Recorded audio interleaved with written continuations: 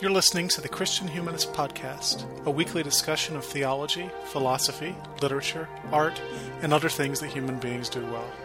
And now your hosts, Nathan Gilmour, Danny Anderson, and Michael Farmer.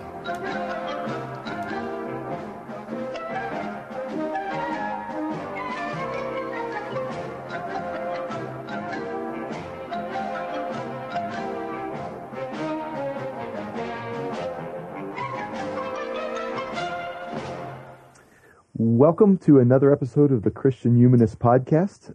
This is episode number 127, and today we're going to be talking about the work of Alfred Hitchcock.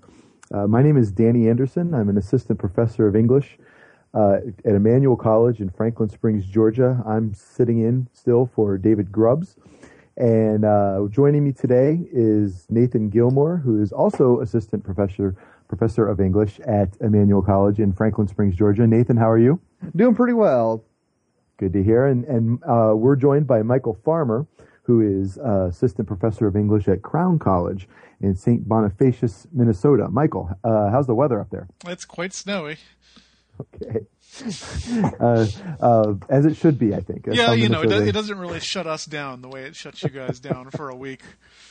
Minnesota just exists in my imagination as being filled with snow. So I think in the winter, it's pretty accurate. I mean, in the summer, it's quite green because when the snow melts, it turns into water and it waters the plants, and then it's very pretty. All right. Well, before we begin today, I think we have an email, and Michael, do you want to take that? So this email is from Robin Morris, who is from Massachusetts, and she says that she's been binge listening to episodes. That's what she does when engaging in manual labor, like shoveling snow. And did I mention shoveling snow? And oh yeah, shoveling, you get it. I live in Massachusetts. So she has a response to a couple of different episodes. She says that she herself has 2 terminal degrees, but is a full-time adjunct, mostly teaching online, though she does do some face-to-face at one of the schools she works for. And she says that she doesn't, because she works so much, have time to go into all the observations she'd like to make, but she wants to say 2 things about our online education podcast. First of all, she doesn't think we did enough about adjunct labor. She points out this report that says that contingent academics, so full-time non-tenure track, part-time faculty members, graduate student employees, make up more than 75% of the total instructional staff as of fall 2009. And she suggests that the way we talked about the issue on our podcast demonstrates our unexamined position in the 25% tier, which is probably fair. Mm-hmm. And then she also wants to know who needs higher education anyway. So she talks about the changing demographics of people needing credentials versus the old humanist ideals of higher education that we uphold. So what has changed there and what should change?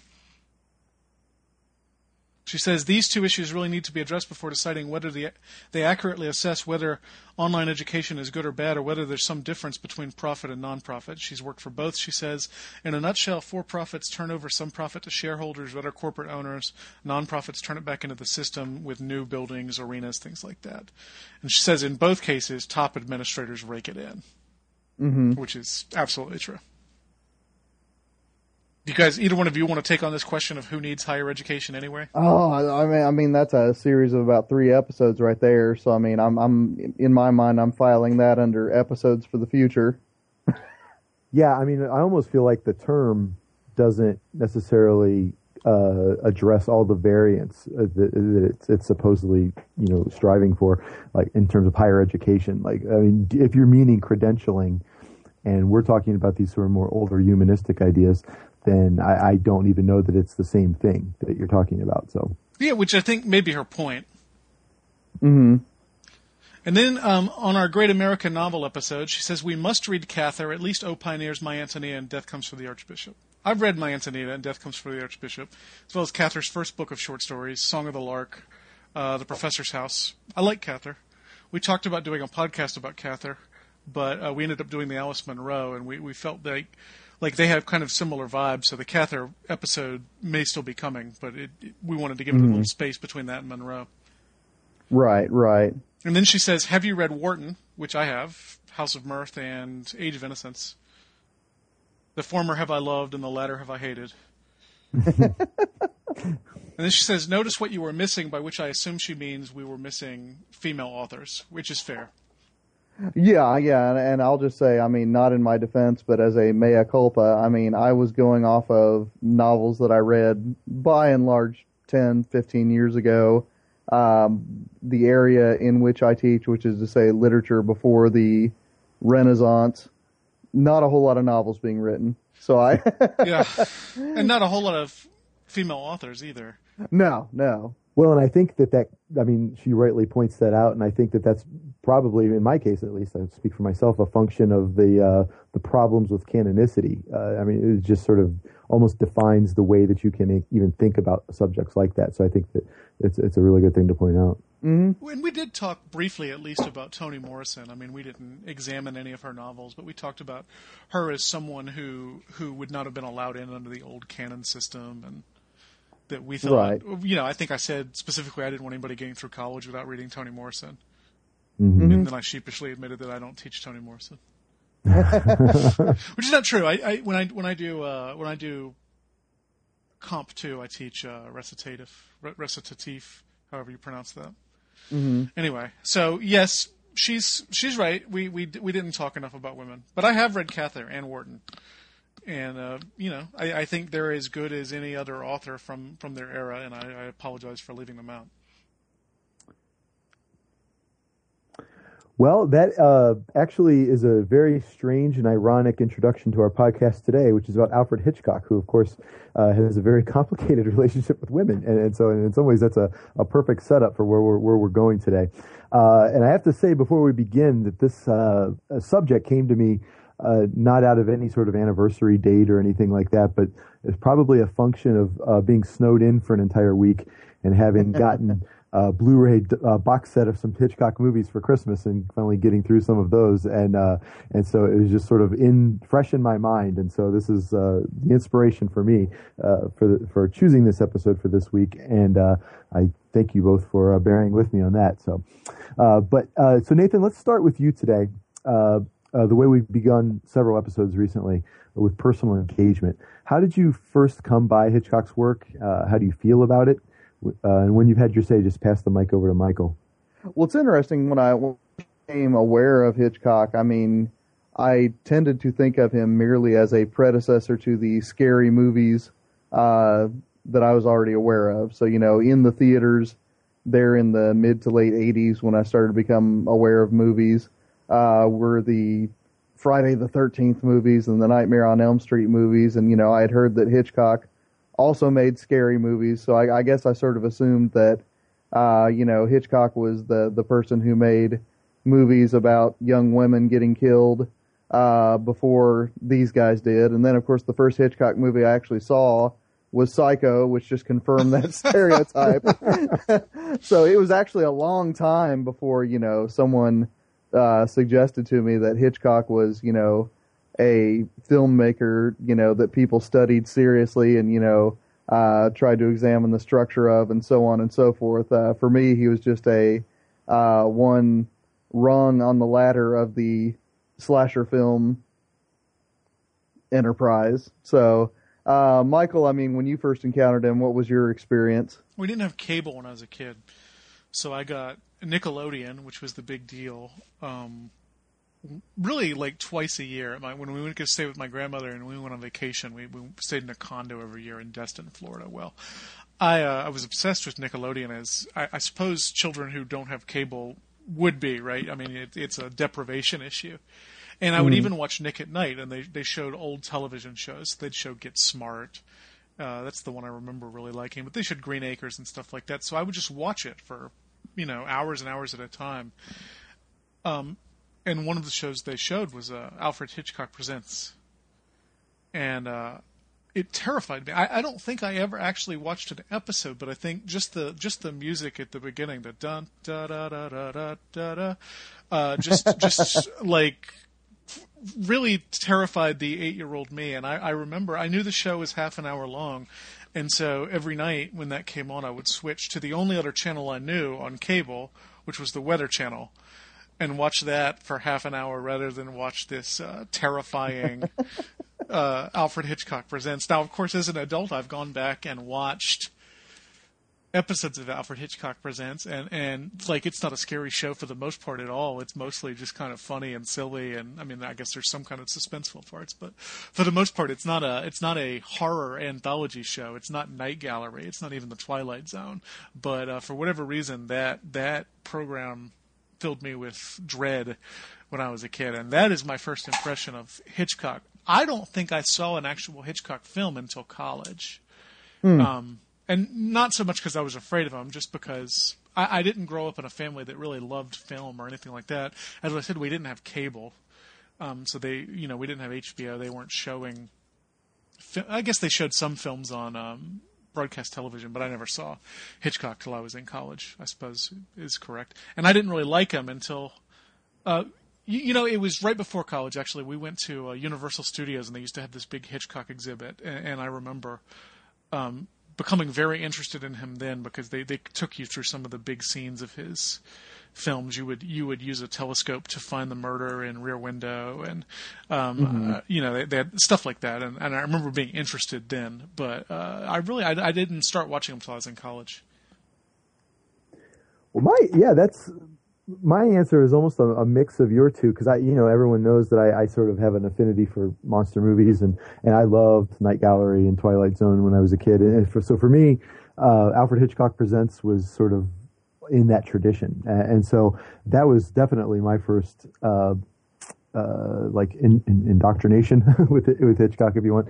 But it's also had a lot to do, though, now that I've had time to think about it, with sort of the image of Alfred Hitchcock, almost, or even not almost, but more than any sort of specific movie or television program that I saw, is sort of just the iconography of that sort of shadow figure that comes in, steps into the screen, and his voice and his Good kind evening. the macabre humor and all that sort of thing. And so that was very sort of striking to me. And so even before I knew anything about Hitchcock, you sort of felt like there was this mythical figure in front of you on TV. And if he, of course, I was very disappointed. If you see like photographs or something about Vertigo, for example, you think of it as being this sort of terrifying movie, but it's about a guy lusting after a girl in very bizarre ways. And so, like, when you see some of these movies, thinking that it's one thing and actually seeing what it actually is, it could be alienating and seem sort of dull. And so, like, it wasn't until I was in college before I started like watching these movies on their own merits, instead of the sort of the tainted image that I had of them, I think, which kind of clouded the way I saw them. And so I think that television show had a lot to do with not just marketing his films, but sort of marketing an image that in some ways belies what's going on in the films. Well, and his personality is so wrapped up in like the public understanding of his films, right down to the cameo parts and everything. Mm-hmm. Obviously the TV show didn't begin that, because even if you look at posters for Psycho, a lot of them have him in full figure on them. But the TV show really pushes that along. Yeah, and even, his older movies, when he was before the TV show, he was a popular movie director, and so his name is as big or bigger than the title of the film on the screenshots. And so, he was definitely kind of a master marketer of self before that really caught on, I think. So. He was James Franco before James Franco. Oh, let's not do that to him. Come on. So Michael, Hitchcock, as we're saying, has had a practically unprecedented career in terms of longevity. This is a silence to swear words sort of career he's doing. Yet he wasn't always so highly regarded in critical circles. Can you maybe spin us through the reception history of his work, and maybe take some time to speculate a little bit about why he became so universally hailed as a genius? Is it the work itself, the persona that we've just been talking about? Is there some mythology? And when you're done, can you pass it on to Nathan? Yeah, you guys may have to help me with this a little bit, but people forget that he made a number of silent films before the talkies that made him famous. most of which were not particularly successful, and at least one of which got shut down in the middle of production because the studio lost its faith in Hitchcock to direct it. So, I mean, he was a failure for a good 5 to 10 years before he was a success at all. And then he releases this silent film called The Lodger, which is really the first recognizably Hitchcock film, from my understanding. It has a trope that you get in a lot of Hitchcock films, including North by Northwest and The Man Who Knew Too Much. You get this guy who is innocent but who is treated as though he is guilty, and so you can kind of read The Lodger both as his first popular success, which it was, and his first film that showed what would be the Hitchcock, I don't know, one of Hitchcock's customary concerns. As for when critics started seeing him as a great filmmaker, that is information I could not figure out. What I think is interesting about him is that he is simultaneously considered one of the great filmmakers. In fact, in the eyes of some critics, the greatest. Right? I mean, there's a real case to be made for Hitchcock being the master of the form.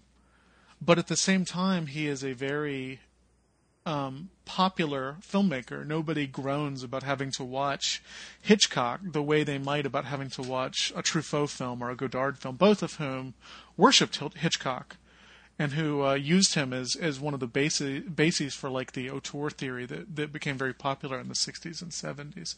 So I guess part of the reason that he became so important is because his films, though they are a range of styles, you know, they're not all suspense films. They're adventure films and romances and suspense films and all sorts of other stuff. They all feel like Hitchcock, and so it's very easy to see him as one of the first auteur filmmakers. The other thing he does is bring to popular film in Britain and later America art house style. So if you think about a film we're going to talk about quite a bit, Strangers on a Train uses an awful lot of techniques from German Expressionism. It uses shadows the same way that a movie like The Cabinet of Dr. Is it Caligari? I can never remember. I always want to call him Calamari. Caligari. Yeah, it uses shadows the same way that film does, but it does so in a way that is very accessible to people who don't know a lot about film, who might not want to go see The Cabinet of Dr. Caligari. But nobody groans about having to see Strangers on a Train. So I think that's part of it, is that he manages to bridge this divide between the popular level moviegoer and the upper crust film scholar, filmmaker, you know. The people who like Godard and Truffaut can find a lot to love in Hitchcock, just like the people who like mainstream Hollywood pictures. Mm-hmm. But his success comes fairly early on. It's not like he languished for 35 years and then Psycho made him successful. I mean, The Man Who Knew I always want to call it The Man Who Wasn't There because apparently I'm really bad at film names. The Man Who Knew Too Much is like 1934, the first version of that film, and that was a hit, you know. So he finds success fairly early on, just not as early as we think. And most of us forget about his silent movies, which I think toured last summer. A group of 9 of them toured at art house theaters around the United States. So, I mean, there's people trying to make people more aware of those early films that most of us haven't seen. Mm-hmm. Nathan, what have I left out? Oh, the only thing I would add to that, I think you've done a fairly good job of summarizing, is that, you know, it's by and large Hitchcock's corpus that becomes the subject matter of the early film studies movement in the Academy. So, you know, it's one of those things where, as I understand the history, the academic discipline rises up largely to account for Hitchcock's corpus. And of course that's oversimplifying it a little bit, but you know, the reason that folks weren't writing about the things that we're going to be talking about today, you know, during those early years when they were, you know, cinematic hits, is because the vocabulary actually developed later in order to talk about Hitchcock films. Danny, I mean, am I oversimplifying that, or is that a fair estimation of it? No, I think that is fair, and I think it's related to what Nathan was talking about with the French filmmakers, Truffaut and Godard and people like that. Mm-hmm. Particularly Truffaut, he, as a filmmaker himself, like saw something in Hitchcock's films that made such specific, unique use of the medium that other filmmakers didn't necessarily. At the time, like film was thought of as sort of a subgenre of literature in some ways, and so it was sort of like ancillary in that way. And Hitchcock, for example, or for one, I mean, I'm not suggesting he's the first person to do this, but he certainly did it with as much skill as anybody did. Consciously made use of the specific medium that he was dealing with, and in fact made that the subject of many of his films itself. I mean, when you look at a movie like Rear Window, for example, Truffaut was famously he said that he was being interviewed by somebody before Hitchcock was an important filmmaker and just a petty popular filmmaker, and he was sort of making fun of him for liking someone who likes Rear Window, and he said, well, the only reason you like Rear Window is because you don't know what Greenwich Village is really like. And he said, well, Rear Window is not about Greenwich Village, it's about a cinema, and I do know what cinema is about. And this was his reasoning for seeing something special in Hitchcock. And so it's really the dealing with the auteur theory that Michael brought up earlier, those filmmakers that first started taking him seriously as a filmmaker. And then in the sort of mid-'60s, you have these academic studies coming up. One that comes to mind for me, I'm sure it's not the first study, but it's a significant one of the first studies, is by Robin Wood, called Hitchcock's Films. And he later repackages this as Hitchcock's Films Revisited with some like further contemplation about it with some distance.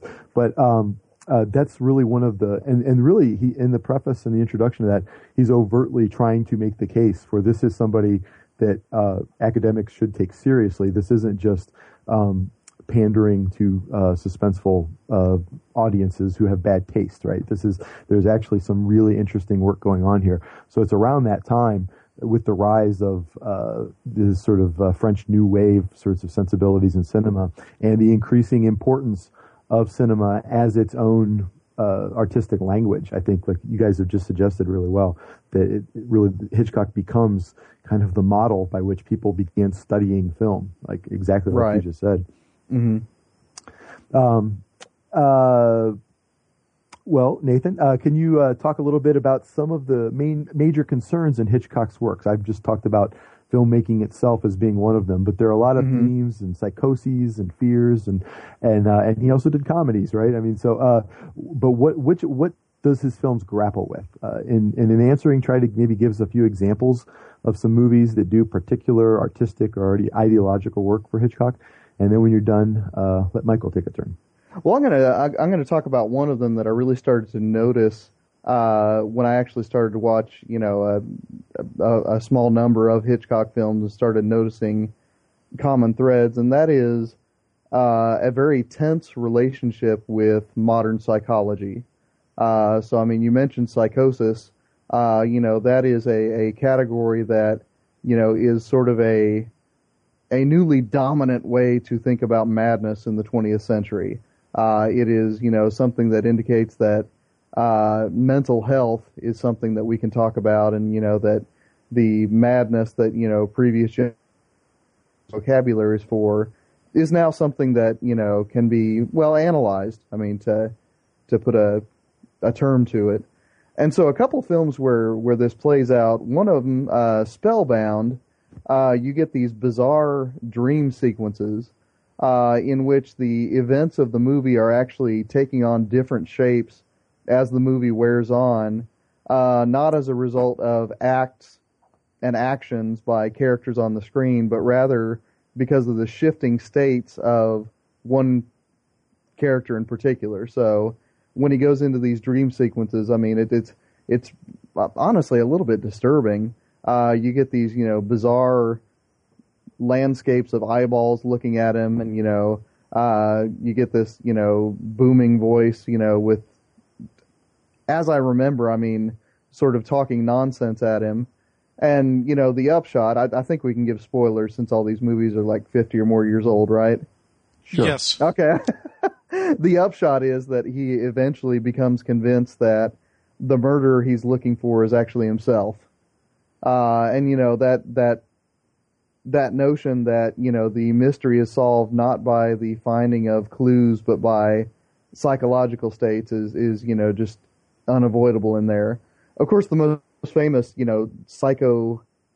psychoanalysis in a Hitchcock film is the very last scene of Psycho, in which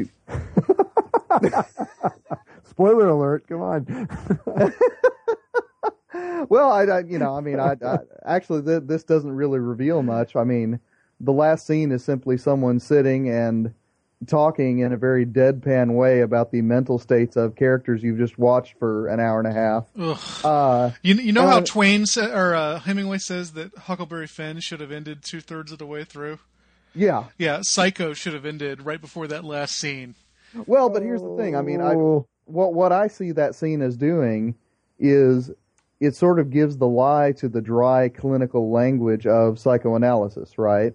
You, as the viewer, have witnessed this intense, frightening, emotional journey with the characters in this film, and then this guy's sitting here, as if it's something that he just looked at on a microscope slide. So, I mean, those are two movies, I mean, where those sorts of things are playing out. Of course, they're not the only two, but, I mean, they're the two that immediately come to my mind. Michael, are there other themes or common threads that you would want to follow, or do you want to make more comments about the last scene of Psycho? So you're suggesting that that's like a knowing dismissal of psychoanalytic readings of the film? Okay, well, maybe I've been too convinced by Altuve theory. I'm convinced by that. I'm sorry. Yeah. That's what that's what you believe too, Danny? That this is Hitchcock dismissing psychoanalytic readings of... No, not dismissing, but he is certainly casting it into relief against what you've just experienced as the viewer. Yeah, I think that Hitchcock, at that point in his career particularly, is so in command of everything on that screen, and that I feel like the length of that scene, it's like 10 minutes long. That scene just, to me, makes it almost like it draws attention to its almost parody function in the film. And also I feel like it's a bit of a distraction, a purposeful distraction from the kind of the function that movie has in implicating the viewer and as voyeuristic. The whole time that movie is really about the act of watching brutal movies, and it's almost pointing a finger at the viewer, making them feeling guilty. So when he's doing the psychoanalysis of Norman Bates, I think he's really doing he's making everybody sit through a therapy session after having seen this movie and trying to deal with it. So I think that it actually serves I mean, it may be annoying to watch, but I think that's its very point. And I think it's like the prologue to Lolita. Yeah, and the ending of Portnoy's Complaint in the same way. And so, yeah, I agree. I mean, I agree with Nathan. I disagree with you, apparently. What do you think about it? I've just always assumed it was a bad scene put onto an otherwise good movie, that Hitchcock kind of couldn't wait to explain what was wrong with the guy. But maybe I am an unsophisticated viewer. No, you're not. A simple country lawyer. Well, what theme do you want to sit on then, Michael? Universal guilt is what I want to sit on. I hinted at this earlier that in Hitchcock films, people are always either guilty of things they didn't know they were guilty of, or accused of being guilty, and then in some way are. You talked about Spellbound. You can think about this in terms of Psycho as well, that Bates is... it's so impossible to believe that anybody doesn't know the twist in Psycho, but if you don't know the twist in Psycho, fast forward for a second, that Bates somehow does not know that he is acting as his mother, right? That this is some darkness within him that he can't control, and whether you want to psychoanalyze that or not, he's guilty without knowing it. Or think about the scene in Rear Window where Jeff suddenly realizes that people could be looking back through binoculars at him and Lisa doing things that are not socially acceptable. it's this idea that inside all of us lurks this antisocial monster, and maybe we're still parked on psychoanalysis, and maybe this is just civilization and its discontents at work. I don't know, but Hitchcock deals better with guilt than any filmmaker I know. Again, think of Strangers on a Train, and for the life of me, I cannot remember the names of the two people, but Bruno and the other fella. Guy. Well, that's easy enough. A guy named Guy. And that he ends up being implicated in this murder that he did not ask for, but that he is still maybe not in a legal sense, but in a moral sense, guilty of. Because he wanted it to happen. So Hitchcock's very, very good at that. And if you're like me and have the stress dream that you've killed someone and are on the run from the law, Hitchcock appeals to you because this is kind of the world you live in. You're guilty of things without ever meaning to do them. I'm guilty all the time, right? Did you know, Nathan, that the dream sequence you were talking about was designed by Salvador Dali? I actually didn't know that. Yeah, and if you look at it, it does sort of have, some of those same sorts of images, like, should seem familiar in that way. And and it goes right into the psychoanalysis. When you're talking about surrealism, you're talking about a movement that just really prizes the subconscious, right? And so I think that makes perfect sense there. And the one thing I would add too that really stands out to me in many of his films, particularly a film like North by Northwest, when you have a human being sort of caught up in kind of faceless bureaucratic systems, and so the human being is sort of helpless from this. And there's one scene if you haven't seen that movie, it's one of the great Cary Grant collaborations. I never really liked Cary Grant unless he's in a Hitchcock movie, I have to say. And I love him in Hitchcock movies, both the early Cary Grant movies like Notorious and North by Northwest. Right. It's kind of like George Clooney and the Coen brothers. That's really the only time I can stand George Clooney. Well, who is kind of our Cary Grant. He is. Oh, yeah, much. yeah. You're right. That's a really good analogy there. But in North by Northwest, he has been mistakenly accused of killing somebody, like Michael's just saying. And it looks to everybody around him, except the viewer, that he stabbed this man in the UN. And then there's a photograph the photographer taking a picture of him, like looking into the camera, reaching for the knife that's in the guy's back.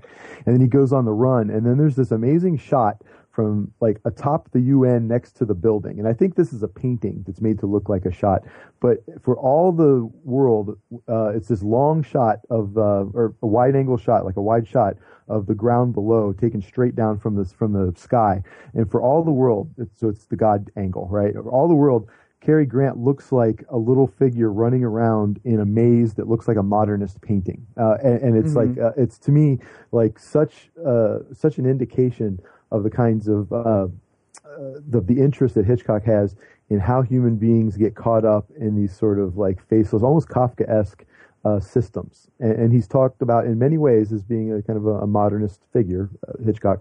And I think that's one thing one place where that kind of comes out in his movies is the conflict between an individual and their psychoses, and the bureaucratic structures of society, and you see that over and over, all the way through to later movies like Frenzy.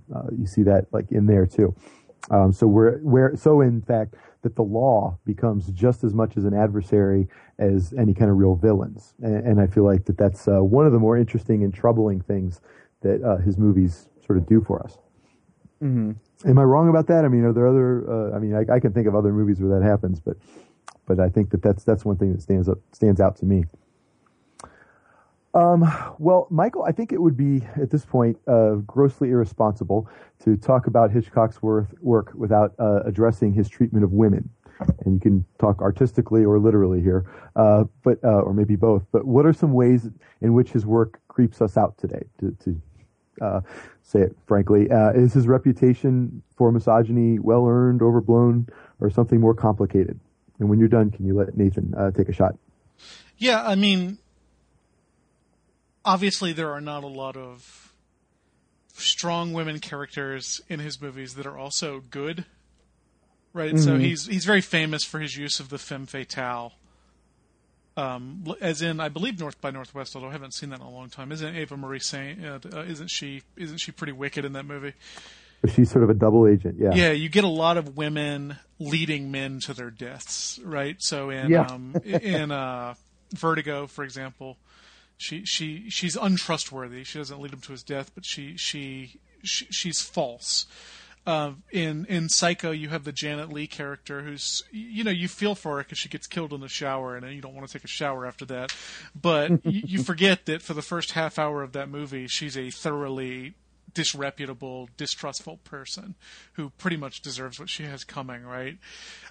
Even in a movie like Dial M for Murder, where your sympathies are more or less with the Grace Kelly character, you're still kind of, she's not evil. She's obviously the good guy, but she still kills a man, right? She's still powerful in a way that undermines male society. In Strangers on a Train, you have that shrewish harpy of an ex-wife who gets, there you really do kind of not feel all that bad for her, probably, except that she kind of looks like my wife, so it's hard for me to watch that without feeling sorry for her. I always thought she looked like Flannery O'Connor. Does your wife look like Flannery O'Connor? My wife, yeah. She doesn't not look like Flannery O'Connor, I suppose. Just the glasses, I think. Really, the only fully developed, strong, sympathetic female character I know of in Hitchcock is Grace Kelly from Rear Window, where she really is the equal of the male character, and in some ways his superior, and her philosophy kind of wins out. But for the most part, you get these often blondes who are either dangerous to men or fodder for men. And sometimes both, like Janet Leigh in Psycho, who starts one way and ends the other. Now, Hitchcock has come under a great deal of attention lately because they made a couple of movies. There was a made-for-HBO movie called The Girl, starring Tippi Hedren, Sienna Miller, and then Scarlett Johansson played Janet Leigh in Hitchcock, and it has brought to these movies have brought to public consciousness some of the ways that Hitchcock enjoyed, if you believe them, psychologically tormenting his actresses to get better performance from them. So, I mean, rather famously, Tippi Hedren did almost no movies after. She was in Rebecca too, I think, but after The Birds because of the way she was treated by Hitchcock. And I'm not enough of a scholar to know whether those accusations are true. It is well known that Hitchcock didn't much care for actors in general. He called them cattle at one point, and he said that they should be treated as members of the scenery, particularly. And by the way, when they pressed him on that cattle comment a few years later, he said, "Well, all I meant was that they should be treated like cattle," which is a funny response, but doesn't make you think that he didn't psychologically torment poor Tippi Hedren. Right. That's what I call a Kobe Bryant apology. Yeah. So I mean, in some ways, you brought up the voyeurism of Psycho earlier. In some ways, I think Hitchcock is kind of the prototypical male gaze, right? You have these beautiful women who are either feared or tormented, and the camera just can't keep its filthy hands off of her. Mm-hmm. Would either one of you like to defend Hitchcock on charges of sexism? Nope. Yeah. No, but I'll agree with you, and I'll admit I'm more familiar with the movies where the woman is the victim. And I mean, you're right. I mean, it is one of those things where the camera loves them, but it loves to watch them in pain. And, I mean, it is disturbing. I mean, when you take a step back and think about that. The line between Hitchcock and Friday the 13th is not as thick as we would like it to be. All right. Well, I guess I'll the philosophical line. I mean, obviously Hitchcock's films are better made. Obviously, they have more to say. But in terms of their treatment of the female body, it's true. And I think that the one thing I would add to what your critique of how he treats women is that there seems to be a real fear of women in his movies. It isn't just that they're the object of just sort of a faceless hatred. I mean, it seems to come out of a fear, and you have this sense where wild women are typically, they get domesticated, and you see this in like Marnie, for example, which I think that's the other Tippi Hedren movie, if I remember right. Marnie, yeah, I'm sorry, I get that confused with Rebecca.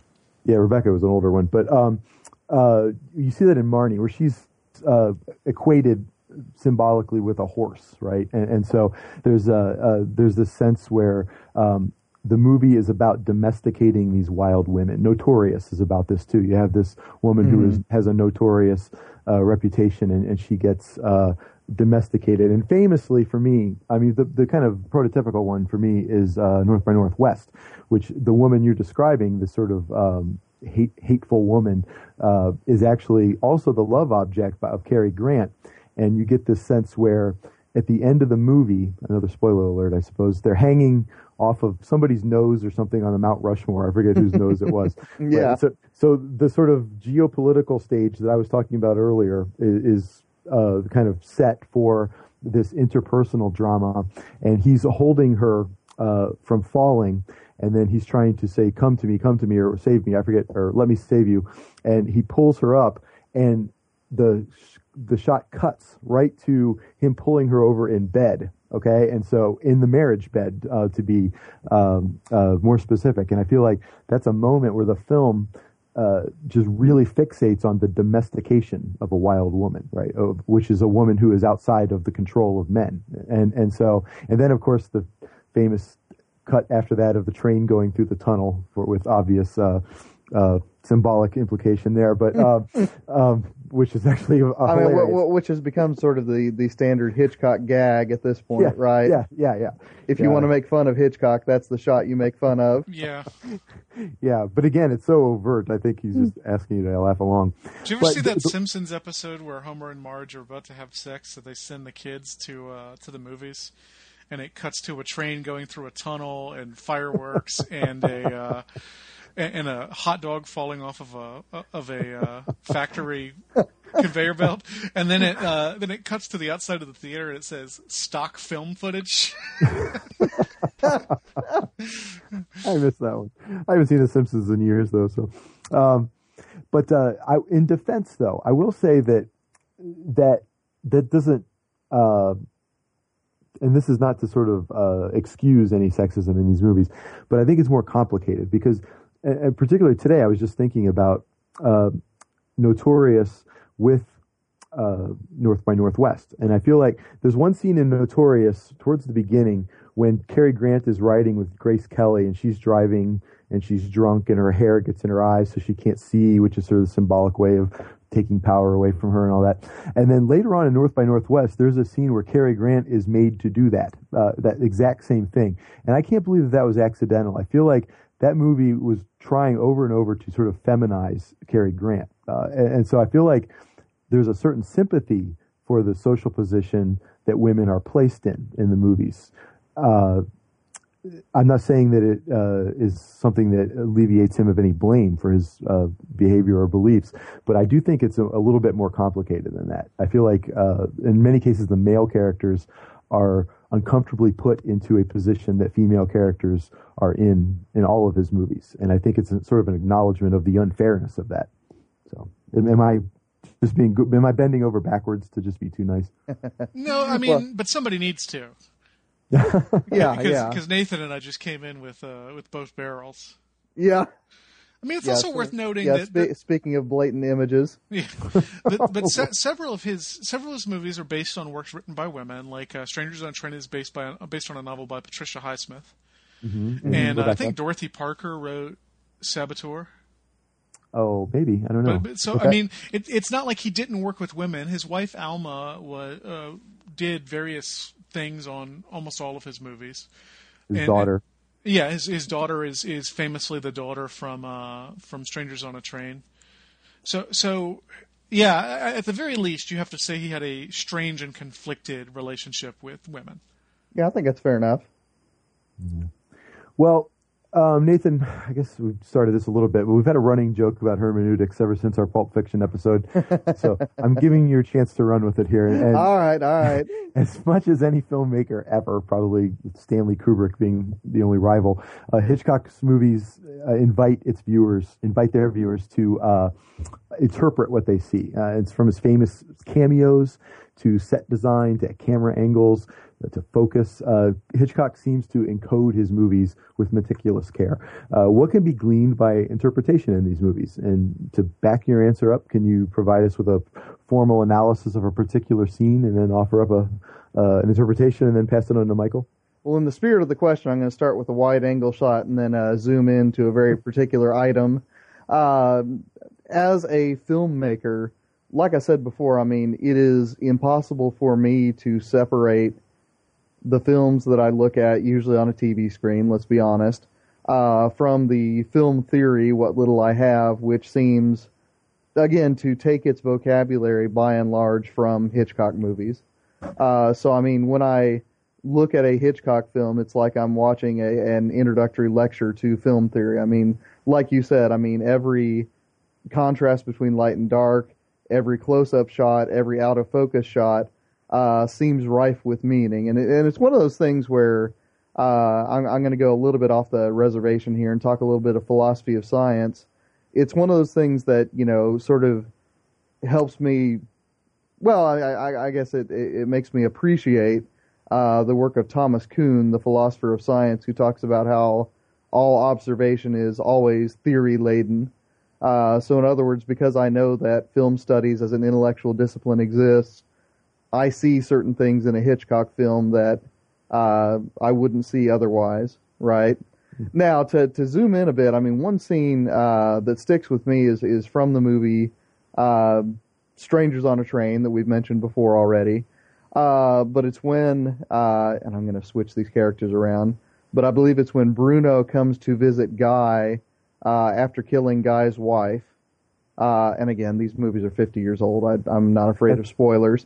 But also, that, I mean, you know that's going to happen in like the first 10 minutes of the film. So true enough. That's hardly a spoiler. Right. But you know, one of the things about this scene is that, you know, Bruno becomes sort of a figure for the inner satanic for Guy, because he sort of appears across the street. He doesn't say anything. Guy has to look out the street to see him. He appears in the same shot, if I remember right, of, is it the White House or the Capitol building? Well, then one of the iconic, you know, buildings in Washington, D.C., you see this devil figure in the film right next to the seat of power that, you know, is symbolic throughout the film.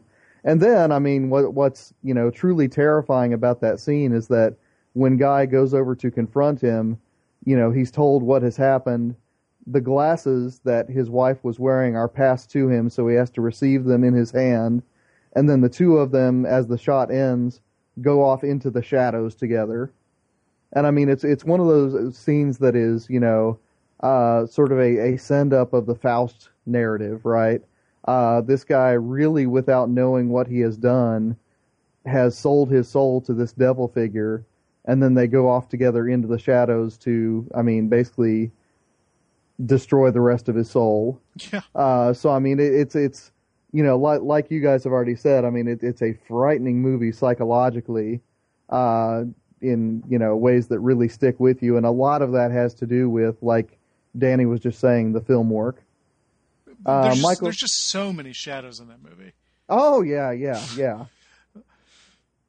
I'm actually also going to talk about Strangers on a Train, but I'm going to talk about the very last scene, and maybe this is a spoiler, I don't know, but they end up at a carnival, I believe it is, and they end up on a merry-go-round. So you get the carousel, the horses, and the carousel has been sped up beyond any speed that's safe, and it's really one of the most terrifying scenes in all of film. And if this is a movie about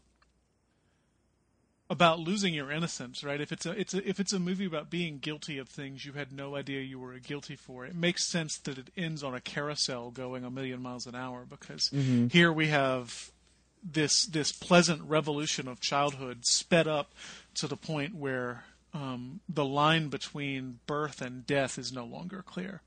It's the life cycle itself has been sped up, and all of a sudden, someone who perhaps was young, morally speaking, has become very old and dirty and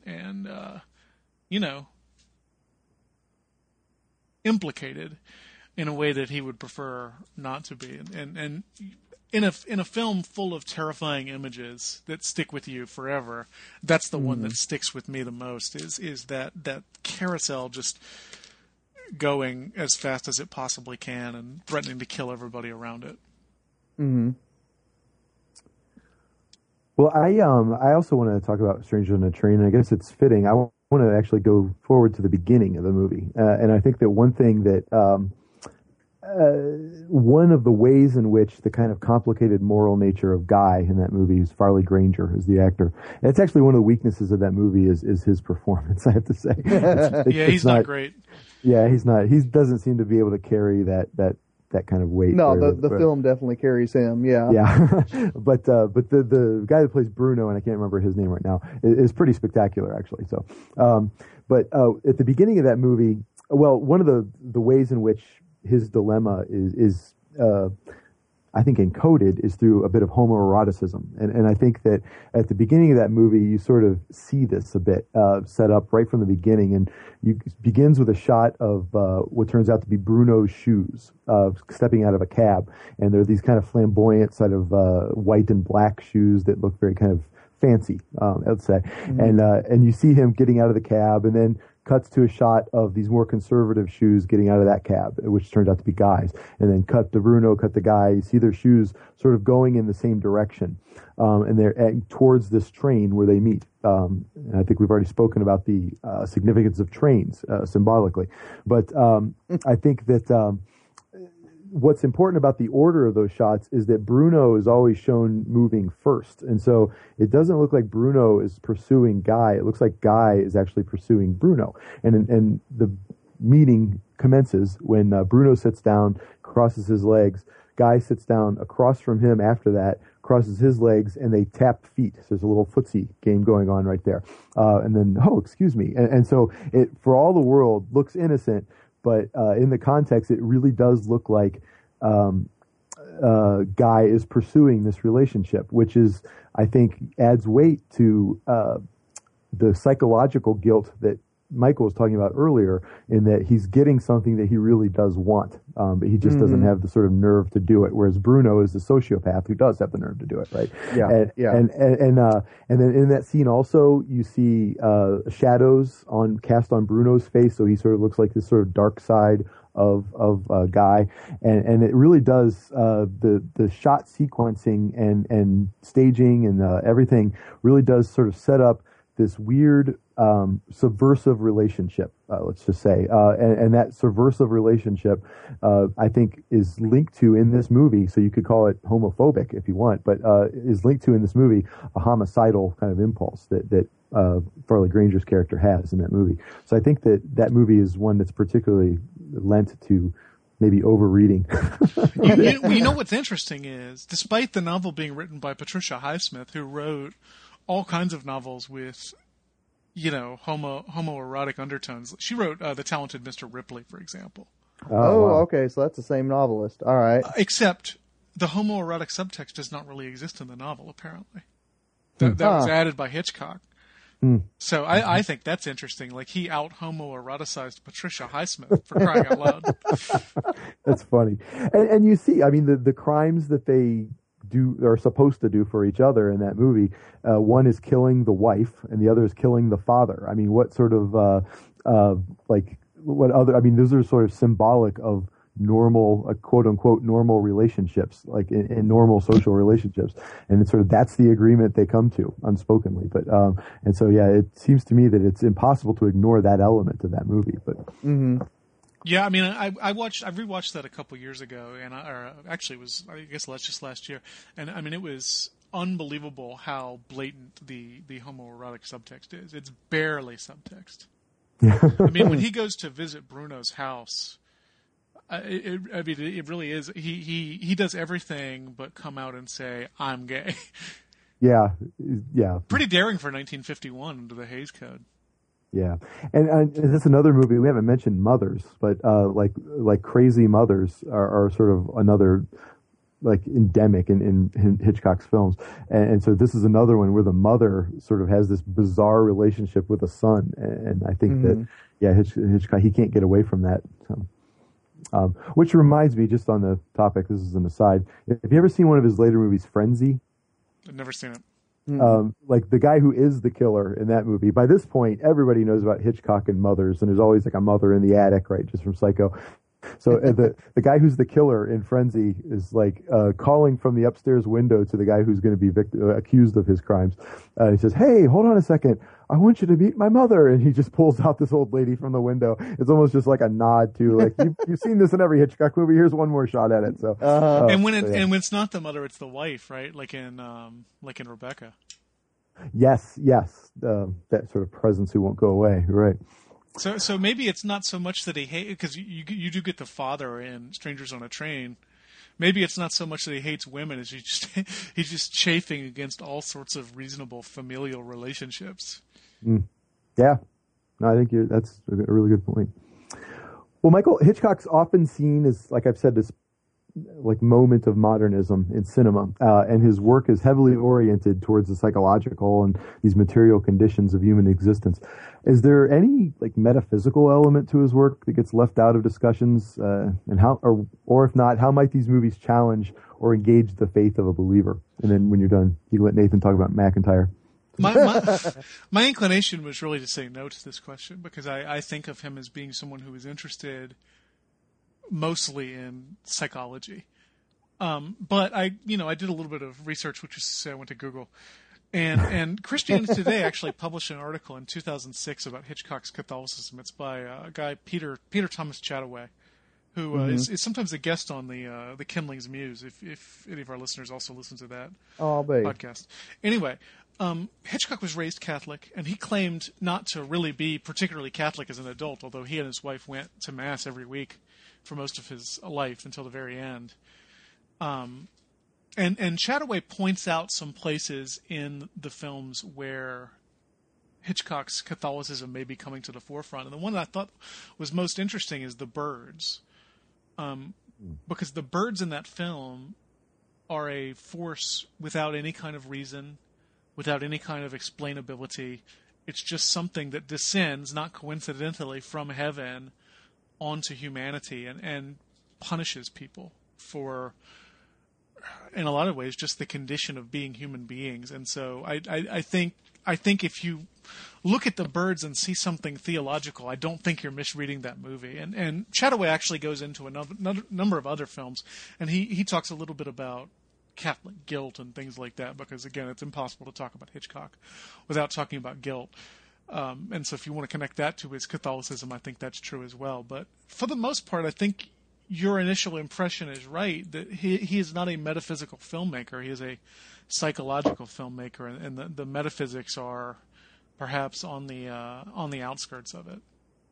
That Reading the Birds is interesting, though. I just recently watched that in my snow in, my little Jack Torrance moment over break here. And we, I've always been sort of like, I feel like the reading of the birds as being a psychic projection of the mother's jealousy of this new sort of rival for her son's affection. It just seems a little easy to me. And so I think that is probably what's going on, but it doesn't seem right. But this reading of it, that's really interesting. I have to think about that more. I have to maybe watch that one more time. That's a really cool insight. Thank you. Sorry, Nathan, I cut you off. Sorry. Michael. I mean, it's interesting that a number of important mid-century filmmakers are at least raised Catholic, and I'm thinking particularly of him and John Ford, whose movies are also not particularly metaphysical movies, and yet there's a weird sort of quasi-Catholic sensibility lurking there in Ford as well. So I don't know. Yeah, I mean, I would only add to Michael's reading of the birds, which I also hadn't heard, but I like it. Is that, what we sort of discussed before, where, psychoanalysis is certainly at the core of his movies, but I think Michael's right that there's a sort of boundary to the powers of psychoanalysis that he doesn't really explore so much as he gestures to. And I mean, I think it might be in those gaps that you can find some kind of metaphysical or spiritual element to it. But I agree with you too. And I mean, the Hitchcock films I have seen are very, very concerned with the inner workings of a medical mind. I mean, you know, it can be healthy, which isn't all that common, or it can be diseased in some way. But there's not that great a sense, except, I mean, like on that reading of The Birds, that, you know, there is a connection to realities beyond that's blatant, at least.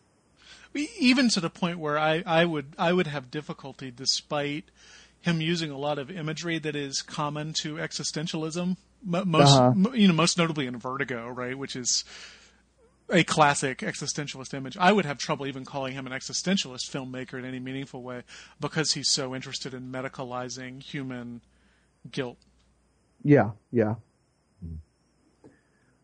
one thing that I would, I guess, point to that seems to at least point towards something transcendent is people, I think, don't remember well enough that he did a number of sort of practically propaganda movies for World War II for the Allies, and so they really there's Foreign Correspondent is one of them I'm thinking about, and I'm going to mention another one here in a bit. But there's a number of these movies that are very sort of pro-Allies, and it really does.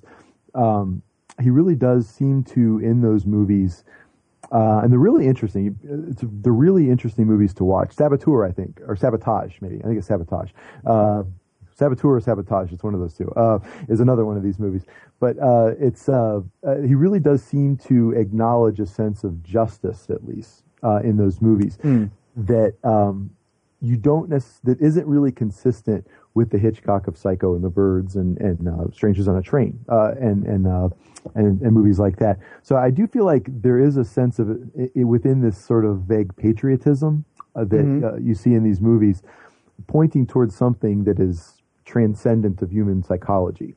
And I don't know if that is me, again, just trying to defend him in ways that he doesn't need to be defended, but that's something I wonder about. Well, Nathan, let's wrap this up, finally, by suggesting a Hitchcock film that we think offers our listeners a useful way into this body of work. Give us a film, a synopsis, and maybe a reason that a podcast listener should see it. And when you're done, you can pass it on to Michael. Very good. The film that I'd like to recommend to our listeners is Notorious. It is a film from the 40s, and it is the story of Devlin and Alicia, which are a sort of pair of star-crossed lovers, not because of a family feud as in Shakespeare's famous Tale of the Same, but because they are espionage agents, they are spies. And one of the things that just tears me up, I mean, I revisited this movie, I didn't watch the whole thing in preparation for this episode, is that just time after time in this movie, you see that, I mean, there are almost, there are moments when the characters are basically committing a sort of emotional, spiritual suicide in the interest of motives that are, I mean, under the surface. And again, I mean, you would expect that in an espionage film. I would just commend it to our viewers because, unfortunately, the spy genre has in recent decades been pretty much eaten up, and all the oxygen has been taken up by James Bond and his knockoffs. And Notorious, in my mind, is a film that really explores the psychology of a life of deception in a way that, you know, not only the James Bond novels, but especially the James Bond films just sort of slide over like it's not there. So the newer ones don't do that as much, do they? I haven't seen the Daniel Craig James Bond films, but my understanding is they're attempting to be a little more psychologically nuanced. Casino Royale did. Quantum of Solace, not nearly as much. Before that, you'd have to go back almost to like On Her Majesty's Secret Service. Yeah.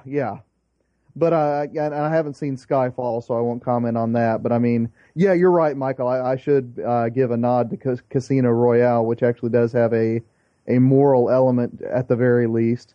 But I still like Notorious better. The more I think about it, the more Strangers on a Train might be Hitchcock's best film.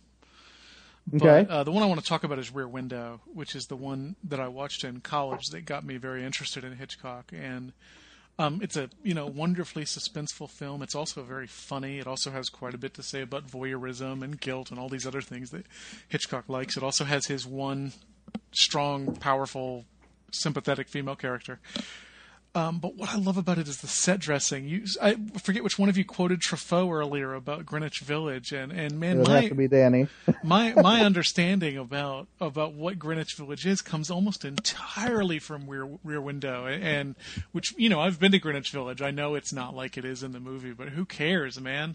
Like the Coen brothers said about Raising Arizona, it's an Arizona of the mind, and that's a Greenwich Village of the mind. It's this place that's it's always either dark or it's that wonderful mid-morning time. It's just what a great set that is, and they built the whole thing in a soundstage, the entire set, and it's life size.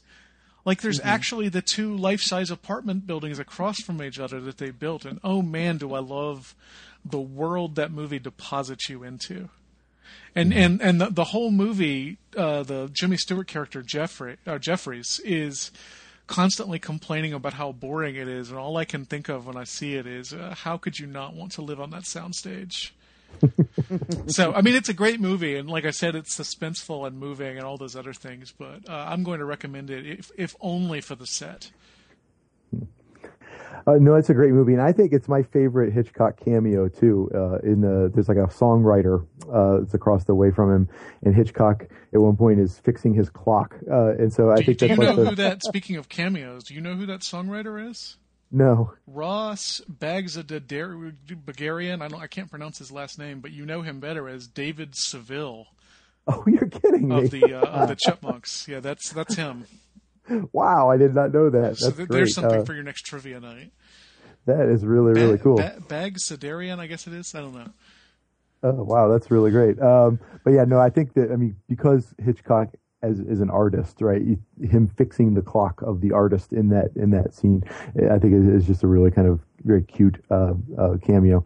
Well, I'm going to actually, I'm sort of debating, so I want to point towards one, which is Shadow of a Doubt, which was Hitchcock's own favorite movie of his, and it's probably my favorite of his too. And it's got Joseph Cotten playing a bad guy, which is really great. But there's this really great meditation on doubling. Like you have this sort of young girl who has been doubled with her uncle, and there's this very strange relationship between them.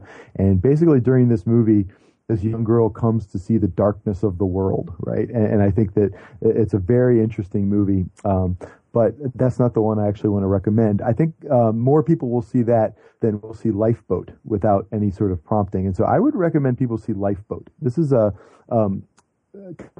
force of filmmaking skill, for one thing. The whole movie takes place literally on a lifeboat in the middle of the ocean. There aren't any chases. It's all sort of emotional action in the bottle movie. Episode. Yes, yes, and also a great cameo. Like the way Hitchcock finds his way in here is one of them finds a newspaper, and there's like a weight loss ad in the newspaper with like is a before and an after, and Alfred Hitchcock is the model for that. So, which is it's a great cameo for that movie. But it's a World War II movie, and they have this moral dilemma whether to pick up this Nazi there's been a boat like a U-boat has sunk. Somehow there's been a boat accident between a U-boat and an Allied boat, and all of these survivors from the Allied boat end up on this lifeboat, and they pull on this other person who turns out to be a Nazi, and they have to decide, what our principles are, and if we actually follow our principles as people of the Allies, like will we not save this person, or should we let him die? And so this becomes like one of the real kind of like morally troubling movies of the movie. And they bring him on, and he turns out to be everything you would think a Nazi would be.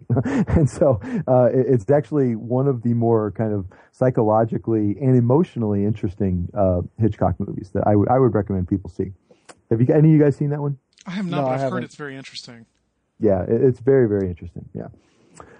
Well, that'll be it for today. Michael, I believe you have next week. Would you like to tell us about what you would like to share with us? Yeah, we were going to do something else, but I'm calling an audible here because I feel bad about not doing the Cather episode.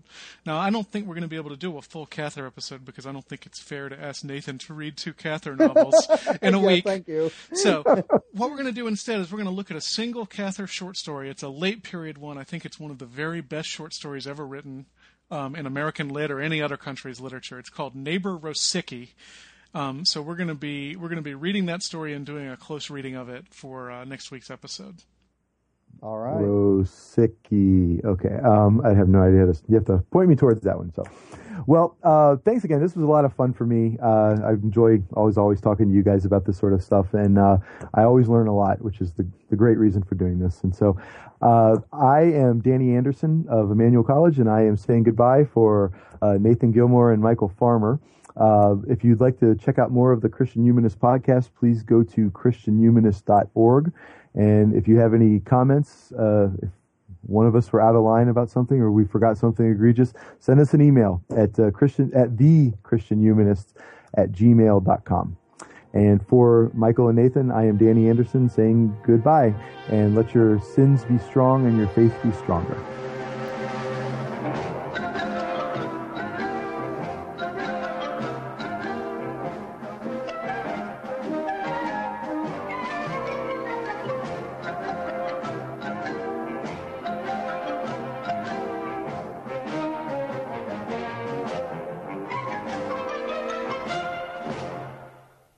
Good evening, ladies and gentlemen.